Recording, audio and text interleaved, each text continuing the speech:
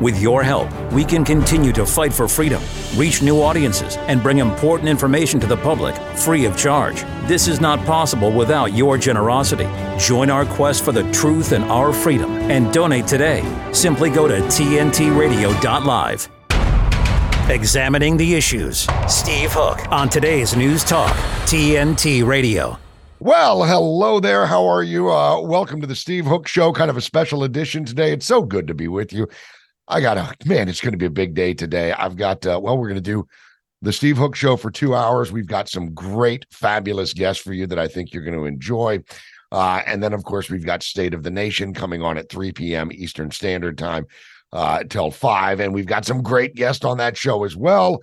So what I'm telling you is, for 4 solid hours, I've got to run my mouth and be good at it. And I'm going to do my level best to do that. But let me just give you a heads up on what's going on today on the Steve Hook Show. We've got, as I mentioned, some good guests.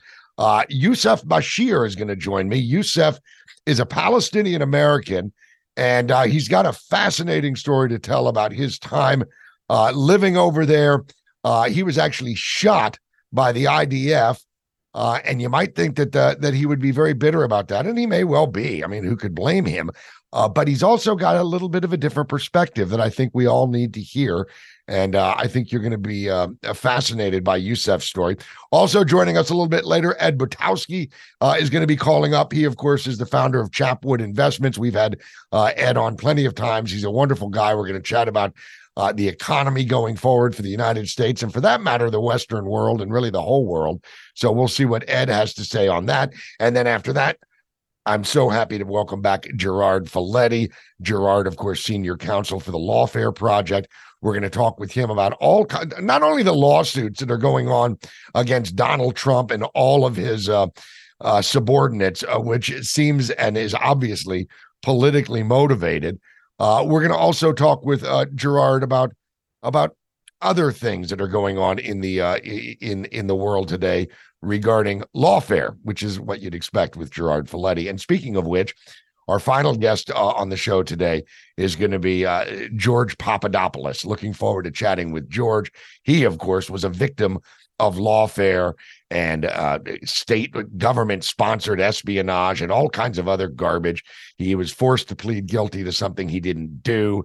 He was pardoned by President Trump, and he's got quite the story to tell, not just on that front, but on other fronts as well. So we'll look forward to chatting with George. So what I'm telling you is big day and a lot to dive into here. One of the things that we can't soft pedal this because it's happening and we're all seeing it. And let me just say this. I almost feel like I have to throw this disclaimer out. I don't much care what your attitude is on Israel against Hamas in Gaza. That we can all have our varying opinions on that. But one thing that we must be able to wrap our heads around here is there is a huge rise in straight up anti-Semitism. That is happening. It is certainly happening here in the States. We are seeing it in college campuses from one side of the nation to the other, and all points in between. It's gotten very, very ugly. And it's gotten ugly because a whole bunch of social media influencers have gotten involved. Of course, the media is going to do their level best in this click and share world that we live in. It seems that, the old adage in journalism used to always be, if it bleeds, it leads. Well, that's always been true, but it's worse now than ever before because now there are so many different sources of information. We're 24/7 news cycle all the time, and we're being propagandized to. And this is starting to affect the way we feel as a nation. Our nation's psyche is under the test right now. And I must say that right now we're not doing a wonderful job with it. Now, a lot of people are, but a lot of people are just so wrapped up in hate of their own nation, hate of Israel, hate of Donald Trump, hate of conservatism, just hate. And here we are the day before Thanksgiving. It seems that it might be a good time to kind of let go of some of that hate, right? That's why I look so forward to talking with Yousef Bashir here in just a bit. But let me give you an example of this. Susan Sarandon, the actress, the hardcore leftist that she's always been. Sarandon has always been very outspoken. She is a absolute typical bleeding heart liberal. She always has been, always will be, no question about that. Well, Susan Sarandon went on an anti-Jewish rant at a Palestinian parade. Well, it was a Palestinian protest organization, I guess, and she got dropped. She got dropped by her talent agency. They said, we're done with you. I'm reading from FoxNews.com. Actress Susan Sarandon was dumped by her talent agency after she said Jews are, quote, getting a taste of what it feels like to be Muslim in the United States. Now, a lot of people cheered that on. Yes, yes, yes, except for there's a problem with that. And that is the largest victim of hate crime in the United States right now, and it has been for a long time, are Jewish Americans. It's gone up by over 300% since the fighting in Gaza began. Actually, it's gone up even before the fighting in Gaza began. It went up right after October 7th, after over 1,400 Israelis were murdered. Not all of them Jewish, by the way, it should be pointed out. But it didn't take long before the anti-Semitism to rear its ugly head. Susan Sarandon never met an oppressed or what she considers an oppressed people. She's never met a group of people like that she didn't immediately support, regardless of any truth. Because why do we call them bleeding heart liberals? Because they don't think with this. They think with this. They think with their heart, not their head. And their heart always leads them to put people in victim and victimizer class. And that's what she's always done. So it's no shocker there. But she's being a little bit ridiculous in her rants. And that's why she got dropped by her talent agency. Get this, though. One Muslim American activist stood up and said, hey, knock it off, Susan Sarandon. Knock it off. It's just not right what you're saying. So she took her message to Twitter. And it's pretty, just check this out. My message to her, Susan Sarandon, is I'm a Muslim living in America, and I have more freedoms living in the United States of America than I would any Muslim country in the world. It was here in America that my mother and father arrived in the 1960s. My father got a PhD. My mother was able to work for a living. And that's my experience. Her name is Asra Normani. I hope I got that name right. If I didn't, I apologize. She's author of the book Woke Army. She goes, my mother was able to live with her hair free in the wind. My father became a professor at West Virginia University. He got a job offer to Libya, where he had to make a choice whether he would work for the Muslim dictator Muammar Gaddafi as an indentured servant, essentially, or live free in the United States of America. And this is where he chose. And with that, the family moved to the United States. Nomani says her parents, who are now in their 80s and 90s, live as free Americans in West Virginia. This is what Sarandon should know about the Muslim experience in America. Now, she is 77 years old. This is Susan Sarandon, big star of Thelma and Louise. Everybody remembers it. My favorite Susan Sarandon role was probably Rocky Horror Picture, although she was good in Thelma and Louise.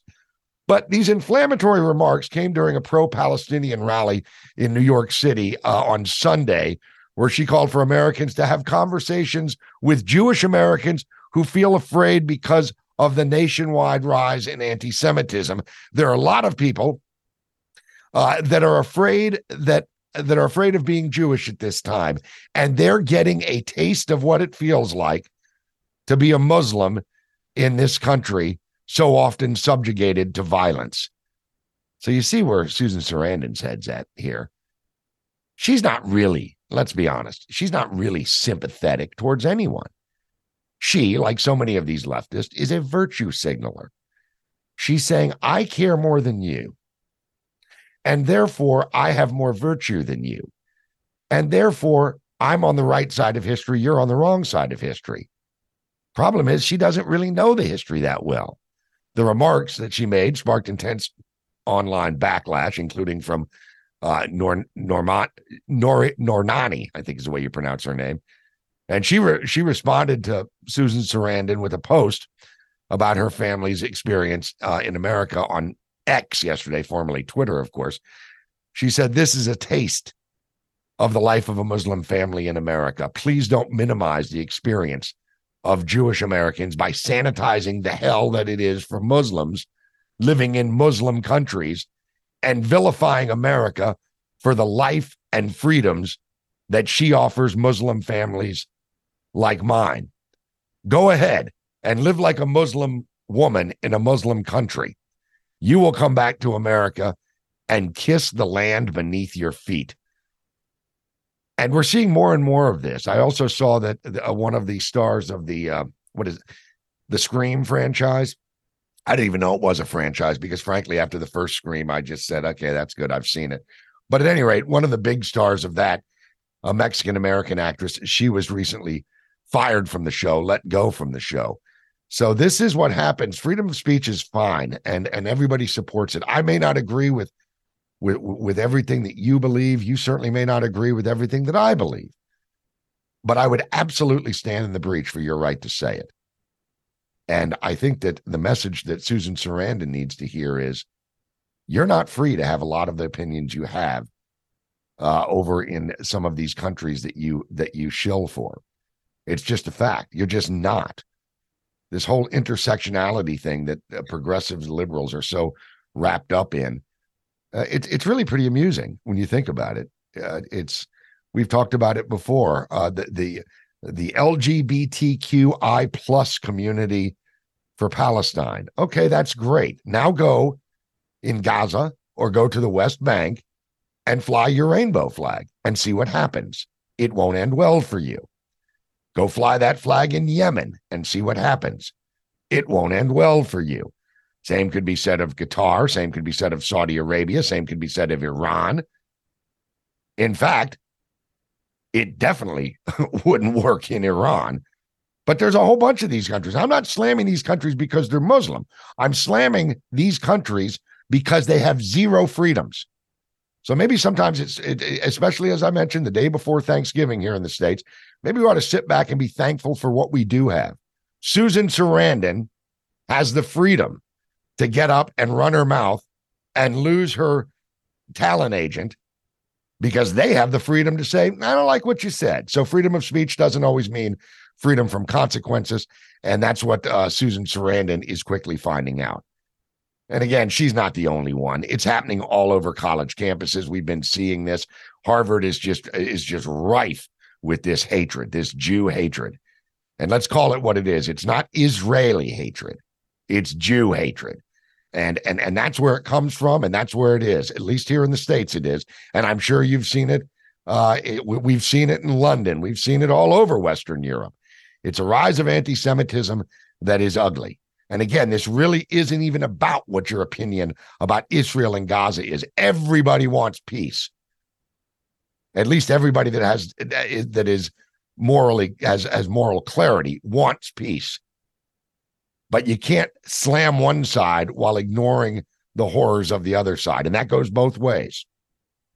That goes both ways. So when I think of what these folks are doing, I can only shake my head and say, why? Why are you doing this? You're not doing this to save poor Palestinians. You're doing this to prop yourself up. It's not helping poor Palestinians. It's certainly not helping American Jews. We see what's happening with these kids in college campuses that are Jewish. They're getting slammed. They're being followed. They're being threatened for one reason, because they're Jewish. Many of these students haven't said a damn word about what's going on in Israel and Gaza. But just because they're Jewish, they're getting attacked. This is how it begins. This is how it began back in the mid to early 1930s. This is how it began. Now, I'll not sit here and make the entire show about this because I think it's very important that we talk to Yousef Bashir, and we're going to in just a minute, because he comes at it from a perspective of a Palestinian American who actually lived there, who actually took a bullet in the back. If anybody's got a reason to be furious, I would wager it would be Yousef Bashir. But he's got a very, very interesting story story to tell. And I think you're going to be fascinated by it. He's the director of research and operations for the S. Daniel Abraham Center for Middle East Peace. He's also the author of the book, The Words of My Father, Love and Pain in Palestine. And it's just really a great story. He was 15 years old when an Israeli soldier shot him in the back outside of his house in Gaza. But in the months after the attack, he would come to see a different side of his occupiers as a team of Israeli doctors helped him learn to walk again. So he's kind of seen it from both sides. He's a cheerleader for peace, which is what we should all be, really, don't you think? Wouldn't that be exciting if we were all just cheerleaders for peace and not making it such a binary, I hate this group, they hate that group? I know it sounds a little pie in the sky, maybe a little Pollyanna-ish to go down this road. But at the same time, that's what Thanksgiving is all about here in the United States, being thankful for what you have, being thankful for where you've come from, and being hopeful for the future. So Yousef Bashir is going to be a very, very interesting guest. You're listening to the Steve Hook Show on TNT Radio. We'll be right back with Yousef Bashir on TNT Radio.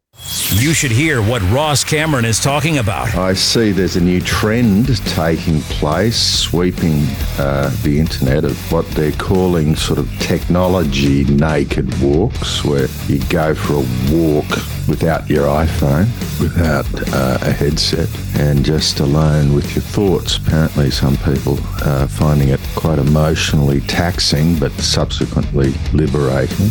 Certainly I find if I get into a motor vehicle with a teenager, it's a matter of seconds before there is a request for usually the latest Taylor Swift song or some other form of electronic stimulus. We are a generation apparently trained for a very short concentration span and a desperate need for digital company. Ross Cameron on today's News Talk Radio, TNT. Right now, the forgotten poor are waiting for healing and care, for life-saving medical care, for a chance to live with dignity and hope. They are waiting for Mercy Ships and you. Mercy Ships is the largest floating civilian hospital in the world, with volunteer medical staff and crew who donate their time to save lives. And now, as our newest state-of-the-art hospital ship sets sail, Mercy Ships will double our ability to reach children and adults who need us now. Without the work of Mercy Ships, these patients don't have another option. Mercy Ships is answering the call to serve suffering people who have nowhere else to turn. Together, we are going to some of the world's most desperate places and bringing a wave of hope and healing to those who need it most. Thank you! Thank you! To learn more about this wave of hope, go to mercyships.org today. Caution. You are about to hear Today's News Talk and the voice of freedom. That's what this country's all about. TNT Radio. All right, welcome back to the Steve Hook Show, and I'm very, very happy to welcome my first guest to the show. I mentioned a bit of his bio. Let me tell you a little bit more about Yousef Bashir. Again, he's the director and research and operations for the S. Daniel Abraham Center for Middle East Peace. Yousef is a Palestinian American, author of the book The Words of My Father, Love and Pain in Palestine. He holds a BA in International Affairs at Northwestern University, an MA in Coexistence and Conflict from Brandeis University. Now, Yousef has a great story to tell. It's an interesting story, to be sure. At 15 years old, he was shot in the back by an IDF soldier right outside his home in Gaza. But in the months after that attack, he would come to see a different side of his occupiers as a whole team of Israeli doctors helped him learn to walk again. Now, that Israeli bullet remains in his back to this day as a reminder. But Yousef has become a cheerleader for peace, and I think that's what we all need, and we welcome Yousef Bashir to the show. Hello, Yousef. How are you? Welcome to the show. Thank you for joining us today. Good to be with you, Steve. Thank you for having me. I do want to add just a little quick addition. I'm also doing a PhD on Hamas at Johns Hopkins University in Washington, D.C. Oh, okay, good. Well, we love to hear that, and thank you for clarifying. Yousef, you have a story unlike anybody who's listening right now. Not unlike a lot of Palestinians, it must be said, but your story ended on a hopeful note when you were basically saved, at least your ability to walk again, and it gave you a different perspective on the occupiers, the Israelis, and I guess it would. But why don't you kind of share how it went down and what brought you to where you are now? Because obviously you're an advocate for peace, and we love to hear that. So, in your own words, give us your story. It is quite crucial to bring in the personal perspective as well as the expert perspective, and we need both more than ever today. My story began in the Gaza Strip in a city called Deir al-Balah. I am a native of Gaza. My family goes back as far as the Ottoman Empire and the Holy Land. My father, who you called me a peace activist, my father is the most legendary person I will ever come to know. He owned his land, he taught English, and he believed very much in the value of education and in the value of educating oneself about the opinions and the narratives of others, including enemies. In 2000, the Second Intifada erupted. My house was located near the former settlement of Kfar Darom, exactly right next to the military base that was there to protect it. And the soldiers started shooting at the house. That was the message that it was time for us to leave. My father refused. I believe in peace. I teach my children peace, and therefore I shouldn't be asked to evacuate and leave my home, because he was convinced that, like in the past Palestinian experiences, once he leaves his home will be no more. So as a response, the soldiers came, moved in, took over the second floor, third floor, and from September of 2000 all the way until summer of 2005, they controlled every aspect of our lives. They made us sleep on the floor in the living room. As a teenager, I had to ask for a permission from the soldiers to go to the kitchen at night, go to the bathroom. If I wanted to stay back at school and to play soccer after hours from school, I didn't only have to ask my parents for permission, I also had to ask Israel's army for that. The press were in the house by day, soldiers by night. They demolished his greenhouses. They shot and injured him on CNN. They shot and injured my brother. And then they finally shot me in the spine in front of 3 American United Nations officers. Throughout all of that, my father was adamant that we must not allow the actions of the others to determine what our potential in life is going to be. And so that was his biggest mission. The book, I write about how often I clashed with him. He would say, peace, peace, peace, children of Abraham. And all I had to do is point to the soldier stationed at the door of the living room, controlling our lives. When I got shot, my whole life, I was introduced to the world of Israel and everything that comes with that through the soldiers and through the settlers. And neither one was friendly towards my people and my family. And now here I am surrounded by them, speaking Hebrew. I am paralyzed, Steve, shot with an M16 that exploded into 3 fragments, and somehow, by God's care, it did not break my spine. And now I'm surrounded by the same people, apparently, who eventually, a year later, would teach me how to walk. They taught me how to get out of bed, how to take the stairs, how to run down the stairs, how to swim, all of that, just all over again. So it brought me closer to my dad's vision of peace, if anything. It brought me to appreciate and value my heritage as Palestinian, my connection to the Holy Land. And now I felt that I was fortunate enough to get that care and to get that attention in order to I can maybe one day dedicate it to making this stop. Unfortunately, these days have been very difficult for me because since 2004, I have never let 1 month pass without going somewhere to speak about this, to promote this, to give people a chance and a hope. And I'm so devastated that here we are back at square one. But it's also another reminder of why I do what I do and why this is so crucial and it's so vital that we never stop doing so. I know that people like me in Gaza do exist, and I know that people on the other side also do exist. And one day we will get there. Yeah. I tell you, your story is heartbreaking, and it's also uplifting. In the end, and the way that so many elements of it are just Israeli doctors saved you, but really, it sounds to me, Yousef, is they may have saved your ability to walk, and they had to leave the bullet in your back. But what they also did was they brought you and your father closer together, and his vision of peace. I just find that, I mean, you're a good man to take that approach, and I for one want to thank you for it. And I'm glad that you're doing better now. The conflict that is going on over there is one that has been going on for many, many years. It's and the thing that's so damn frustrating about it, Yousef, is that it seems that both sides are just absolutely locked into their positions. You've got Hamas, chanting from the river to the sea, which effectively means no more Israel. You've got Israel basically saying we're going to kill every last member of Hamas. And then, of course, you have the people inside Gaza who are suffering. And it must be said, the people inside Tel Aviv that have been suffering. So both sides have suffered. But man, oh man, what's going on now, that is just, do you see, we now know that there's going to be, apparently tomorrow, a ceasefire, a humanitarian ceasefire, as 50 women and children hostages are going to be released by Hamas. And there's going to be a window of a ceasefire. Are you hopeful that perhaps this can grow and expand and maybe turn into a longer ceasefire and maybe some kind of coming together of the sides? Thank you, Steve. You gave so much there.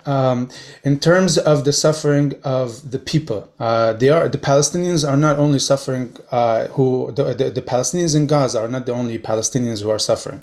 We have to remember that the Palestinians living in the West Bank are also going and have been going through so much daily difficulties at the hands of the Israeli army. Not to mention Palestinians throughout refugee camps throughout the region.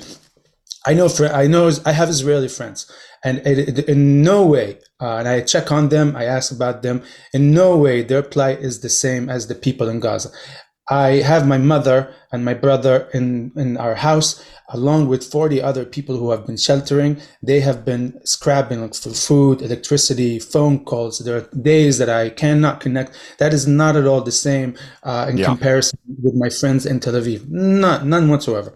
So I just want to make that, and I hope that's okay. In terms of being hopeful, of course, as you mentioned earlier, I have no choice but to be hopeful. Despite the pain, despite the lack of hope, I'm always going to be hopeful. The agreement that has been talked about tomorrow, it's been mentioned really since October 8th. Qatar has high stakes in making sure that we are there in order to help facilitate such deals at such times. The United States wants this to be done since there are Americans, a lot of backlash against the U.S. administration. The Israel has been, and of course Hamas has, if you go back in news, they've been communicating that they will release non-Israelis, they will release women, etc., etc. Israel has been the issue, and here I mean the government. Netanyahu, his coalition, his war cabinet, they have been now for a good 3 weeks on the fence about this. They're not unsure whether to do it or not. And that is what makes me concerned moving forward. Had we reached such a deal 2 weeks ago, that hope you ask about would have been much, much higher. Today, 47 days in, so much pain, so much destruction, and the war is not technically over. By no means, no one announced that. But I think that had it been done earlier, it would have given more chances for peace or ceasefire, if you will, to come about. Am I hopeful? Yes. However, I am just a little worried that at this point, Israel has gotten so far in Gaza Strip that it might not have a strategy on when exactly would be the right time to stop this. Yeah. I understand. And plus, of course, in war, there's always fog of war. There's always when do we reach the point where we can say enough is enough? I absolutely hear where you're coming from there. And I think that anyone of sound mind, and being rational can certainly get that. And I was certainly not trying to compare what's going on in Gaza to Tel Aviv, but I do know that the horror that the Palestinian people are seeing right now. I wonder if, do you think that they are that many of the folks in Palestine, you mentioned the West Bank as well, do you think that some of them are like maybe looking at Hamas as also, obviously Netanyahu's government is striking back hard. They're taking kind of a sledgehammer to a gnat here. We can all appreciate that. But do you think that Hamas is willing to say, okay, you know what, we're going to bag out of here? Because I don't know that, I think that both sides have been, as I mentioned, so incalcitrant with each other. They won't look at the other side of this. Do you think Hamas bears any of the responsibility for this? Because October 7th, that was a bloody day. And I think Netanyahu is just like, I've had enough. I'm going to go in there and kill them all. And that is what has just really blown this thing up to the point of sheer horror for your folks in Gaza. Well, it is the same man who has implemented a policy of entrenching Hamas's government in the Strip as a way to divide between the Palestinian government in Gaza and the government in the West Bank, the Palestinian Authority. With Israeli consent, Qatar has transported nearly $1 billion to the government of Hamas over the years. So we're talking 10 years. So we are living in the Netanyahu world, basically, all of us, for the United Nations, the USA, everyone who cares about this. We've been dealing with Israel, Hamas, Palestinians, and also this person, Netanyahu, and his vision for for the region. I am a student of history. I am a peace activist. I believe that this is the only way, as an Arab, as an American, as a Palestinian, as a Muslim. And as I mentioned, as a student of history, I understand how violence has been ineffective for the Palestinians. Even when violence seemed to achieve something, that achievement, whatever that is, throughout history, has still came short. Incredibly short from the ultimate goal of every Palestinian, that is independence and statehood. So I know that violence is ineffective. However, Hamas is part of the Palestinian society. If you recall, in 1982, the PLO did exactly the same things against Israel, and ultimately, under a deal that facilitated by the United States, the PLO had to evacuate out of Lebanon. But the PLO is not from Lebanon. Here, Hamas is from Gaza. Hamas, they have families in the West Bank. They have been around since as early as 1970 as a social movement, as a movement that offers clinical services, education, quality education. I also must add for your listeners. So we're talking about a group that is part of the society. And if you ask me, will Hamas condemn? It's like asking, will Ben Gvir condemn? On the contrary, Ben Gvir and his people, they came out and said they should nuke the place for all they care. So it's in order to approach this, Hamas, Israel, Netanyahu, we have to really dig deep on what Hamas means for the Palestinians, what Ben Gvir means for the Israelis, in order for us to be able to sit in a room and have a clear view of everything that is going on in this conflict, regardless of what happened on October 7th. It was shocking, surprise, all of that. But we, as a people who care, we have to always bring everything, every little factor and actor involved in this conflict in order for us to see it clearly and hopefully come up with a better solution that will prevent this happening for the Palestinians as well as for the Israelis. Yeah. Well, that's obvious. And I think that's well stated, Yousef. It would be, I know some people on one side will say, well, Netanyahu is a war criminal. And on the other side, there'll people say, no, Hamas is a war criminal. Well, here's an idea. Maybe both of them have screwed up a little bit. I saw videos of some of the education that you mentioned that Hamas provides, and I also saw videos of some of the education that Israel provides. And to be honest with you, as an American, I was shocked at both of them. Some math equation saying, what is the velocity of a slingshot compared to an IDF rifle? Okay, well, that seems to be kind of fanning the flames. And then I see education happening in Israel where they're bad-mouthing Gazans and Palestinians and using them in problems. It's just, it almost seems like a mutual hate society. And that's why I'm so moved by your story, because you have a genuine, obviously, distaste for Netanyahu. I can't say as I blame you for that. But how do we get beyond that without the violence? Who's going to put down the weapons first? Tomorrow's a good start, but it's only a start, and it may be a start and a stop. I mean, and is it going to expand to the other parts of the region? The West Bank, Lebanon's gotten involved with Hezbollah. How do we stop it? Big question, I know. Of course. So a crucial one.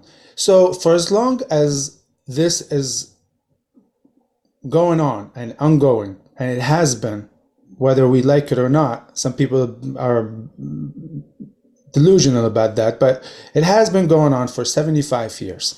All attempts have failed.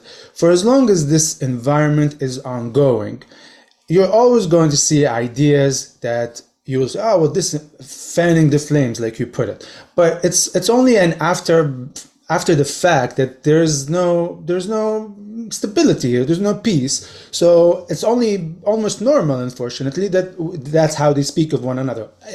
I mean, it's an obvious statement that we don't go around saying we love them so much, and they don't do the same. For Hamas, you can say that about people who are not Hamas, and many Palestinians are not with Hamas. However, they feel the same about a lot that Israel has done to them. There's a Palestinian you'll meet that doesn't have a story to tell about something Israel, the army, the settlers did to them at some point, their father, their cousin, etc. So this is the situation, unfortunately, that we live in. We are working within a conflict circle, if you will. You ask about the weapons, who's going to put the weapon down first? I don't think it's a weapon issue here. I think it's an idea issue here. I think the narratives here are the ones that need to be resolved and changed first. And the narrative on the Israeli side completely rejects any presence of Palestinians, that we've never existed. This was an empty land. If you go back all the way, to me, that's insulting, because I've had to work so hard to read the history, their books, their narratives, and my own religion, which mentions them, by the way. And my religion, they are mentioned. They are just as part of it as I am. But we have to live in a world where I accept you, you accept me. I don't feel that the other side is willing to do that, or has gotten to a point where it's able and ready to do that for the Palestinians. I know the Palestinians feel, and they may disagree on the presentation of this, but I know the Palestinians agree that this Holy Land belongs to all the children of Abraham. And we must be neighbors, and we must figure out a way how to be neighbors. So far, I see it. I learned this in Gaza. I learned this at the hands of Palestinian teachers. When I meet Israelis, I went to Brandeis for a reason, to mention this, to remind people that this is how I was raised in Gaza. I meet Israelis on the other side who are not even willing to entertain the idea that I am a legitimate actor that belongs to nowhere but to the Holy Land. Now we need to figure out a way. We need to pressure. We need to put on pressure as people who care, people who cover. You ask me great questions. That to push the mainstream, the governments, the people on both sides to change the narrative about the other side. Now, Israel is a state. It has a constitution. It has all sorts of tools that can help it to do that. It chooses not to. My side, unfortunately, is not a state. So it's a lot more harder for me to bring what I'm saying to you into action, because I don't have the tools.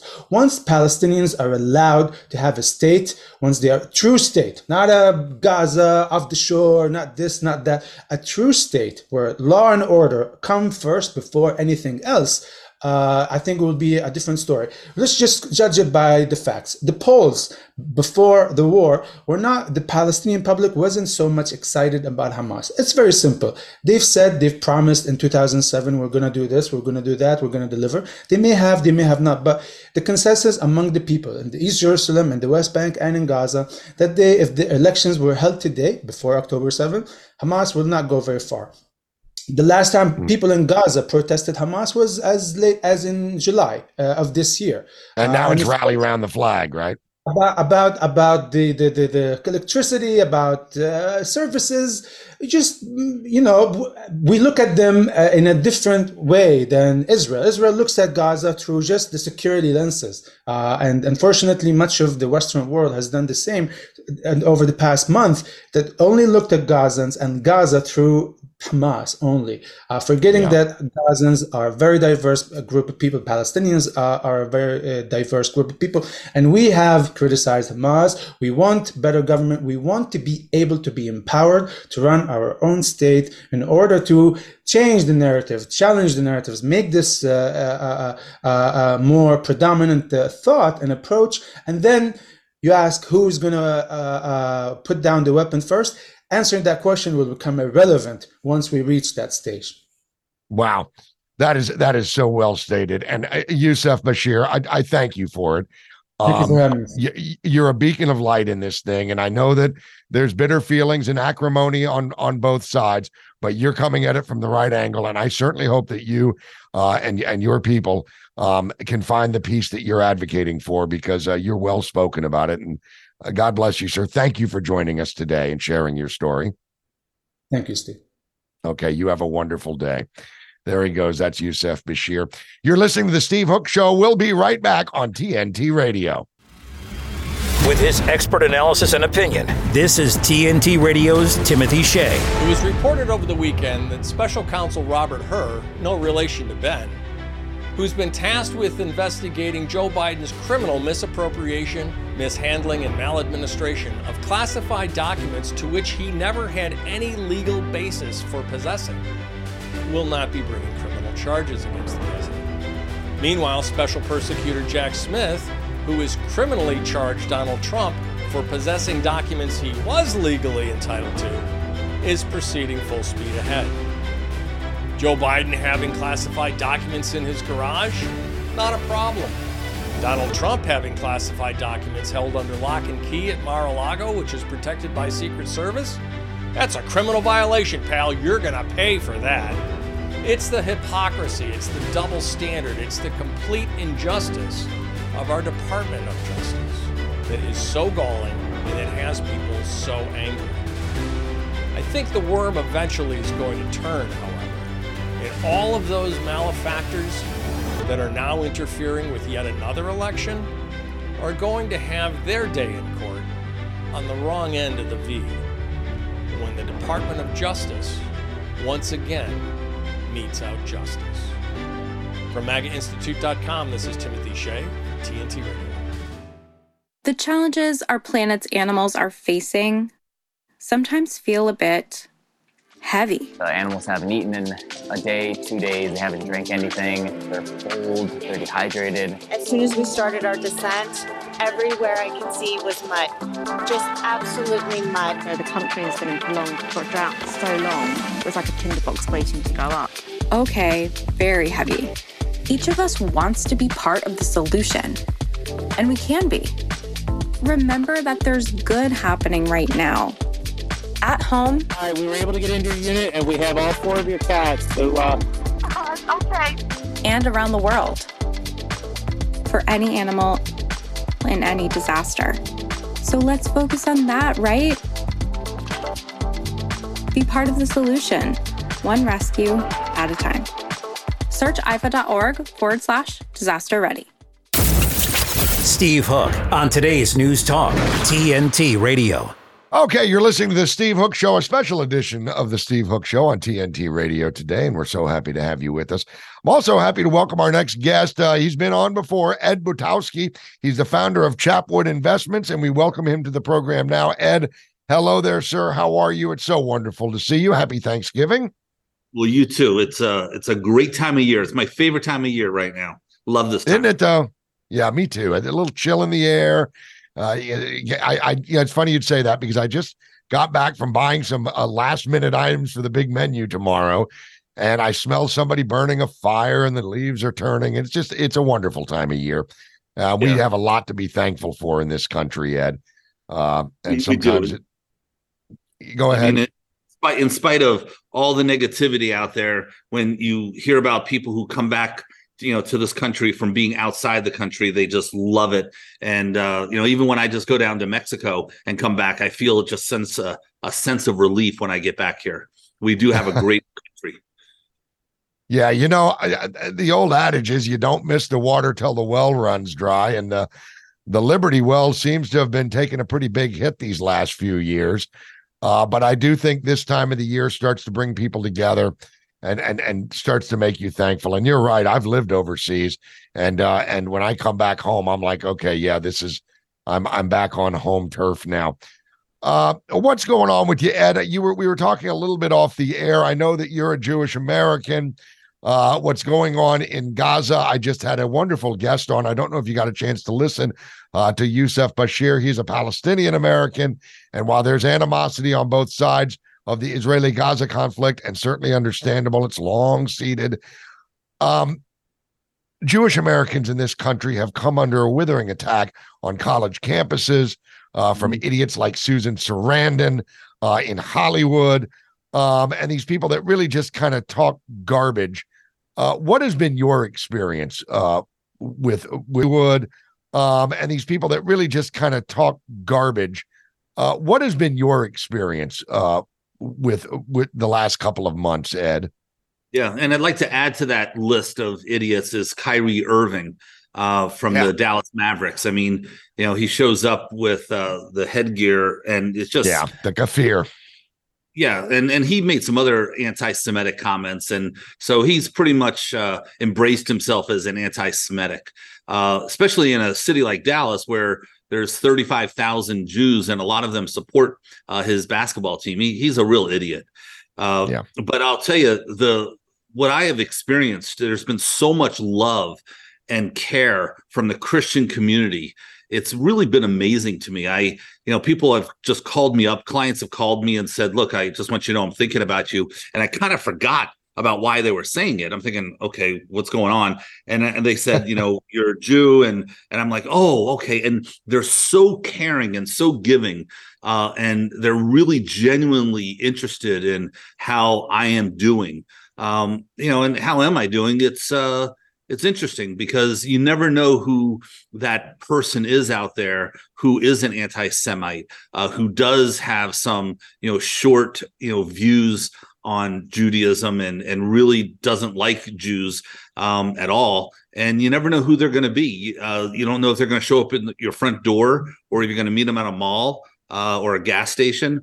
I don't walk around, with a kippah and, as some of the Orthodox Jews do, where they dress. But I do feel, a kind of insulated because I don't do that. But I'm the first person to jump out to help another Jew. And there is a sense of camaraderie.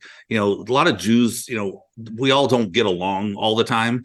It's not like we all kind of hang out and we're all best buddies. There's a lot of fighting among, Jews.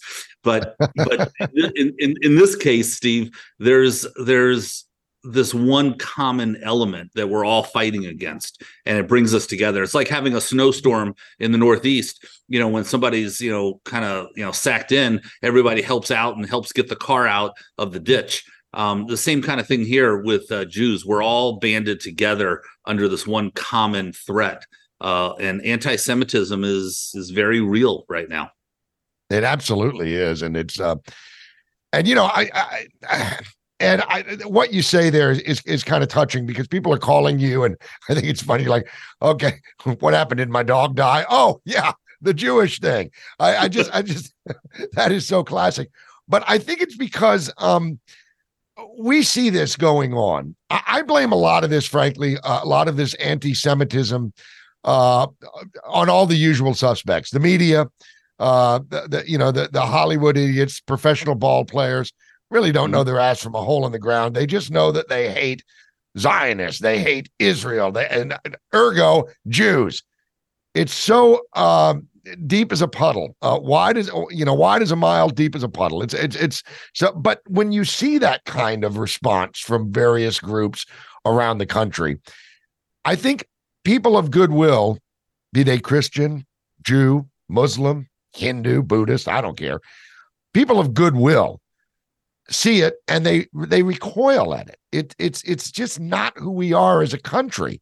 And yet, if you were to watch MSNBC, if you were to watch a CNN panel show, if you were to read the Huffington Post and these other liberal rags, you would think that this country is filled with hateful people that hate everyone that is not them. We're not part of the white patriarchy or whatever.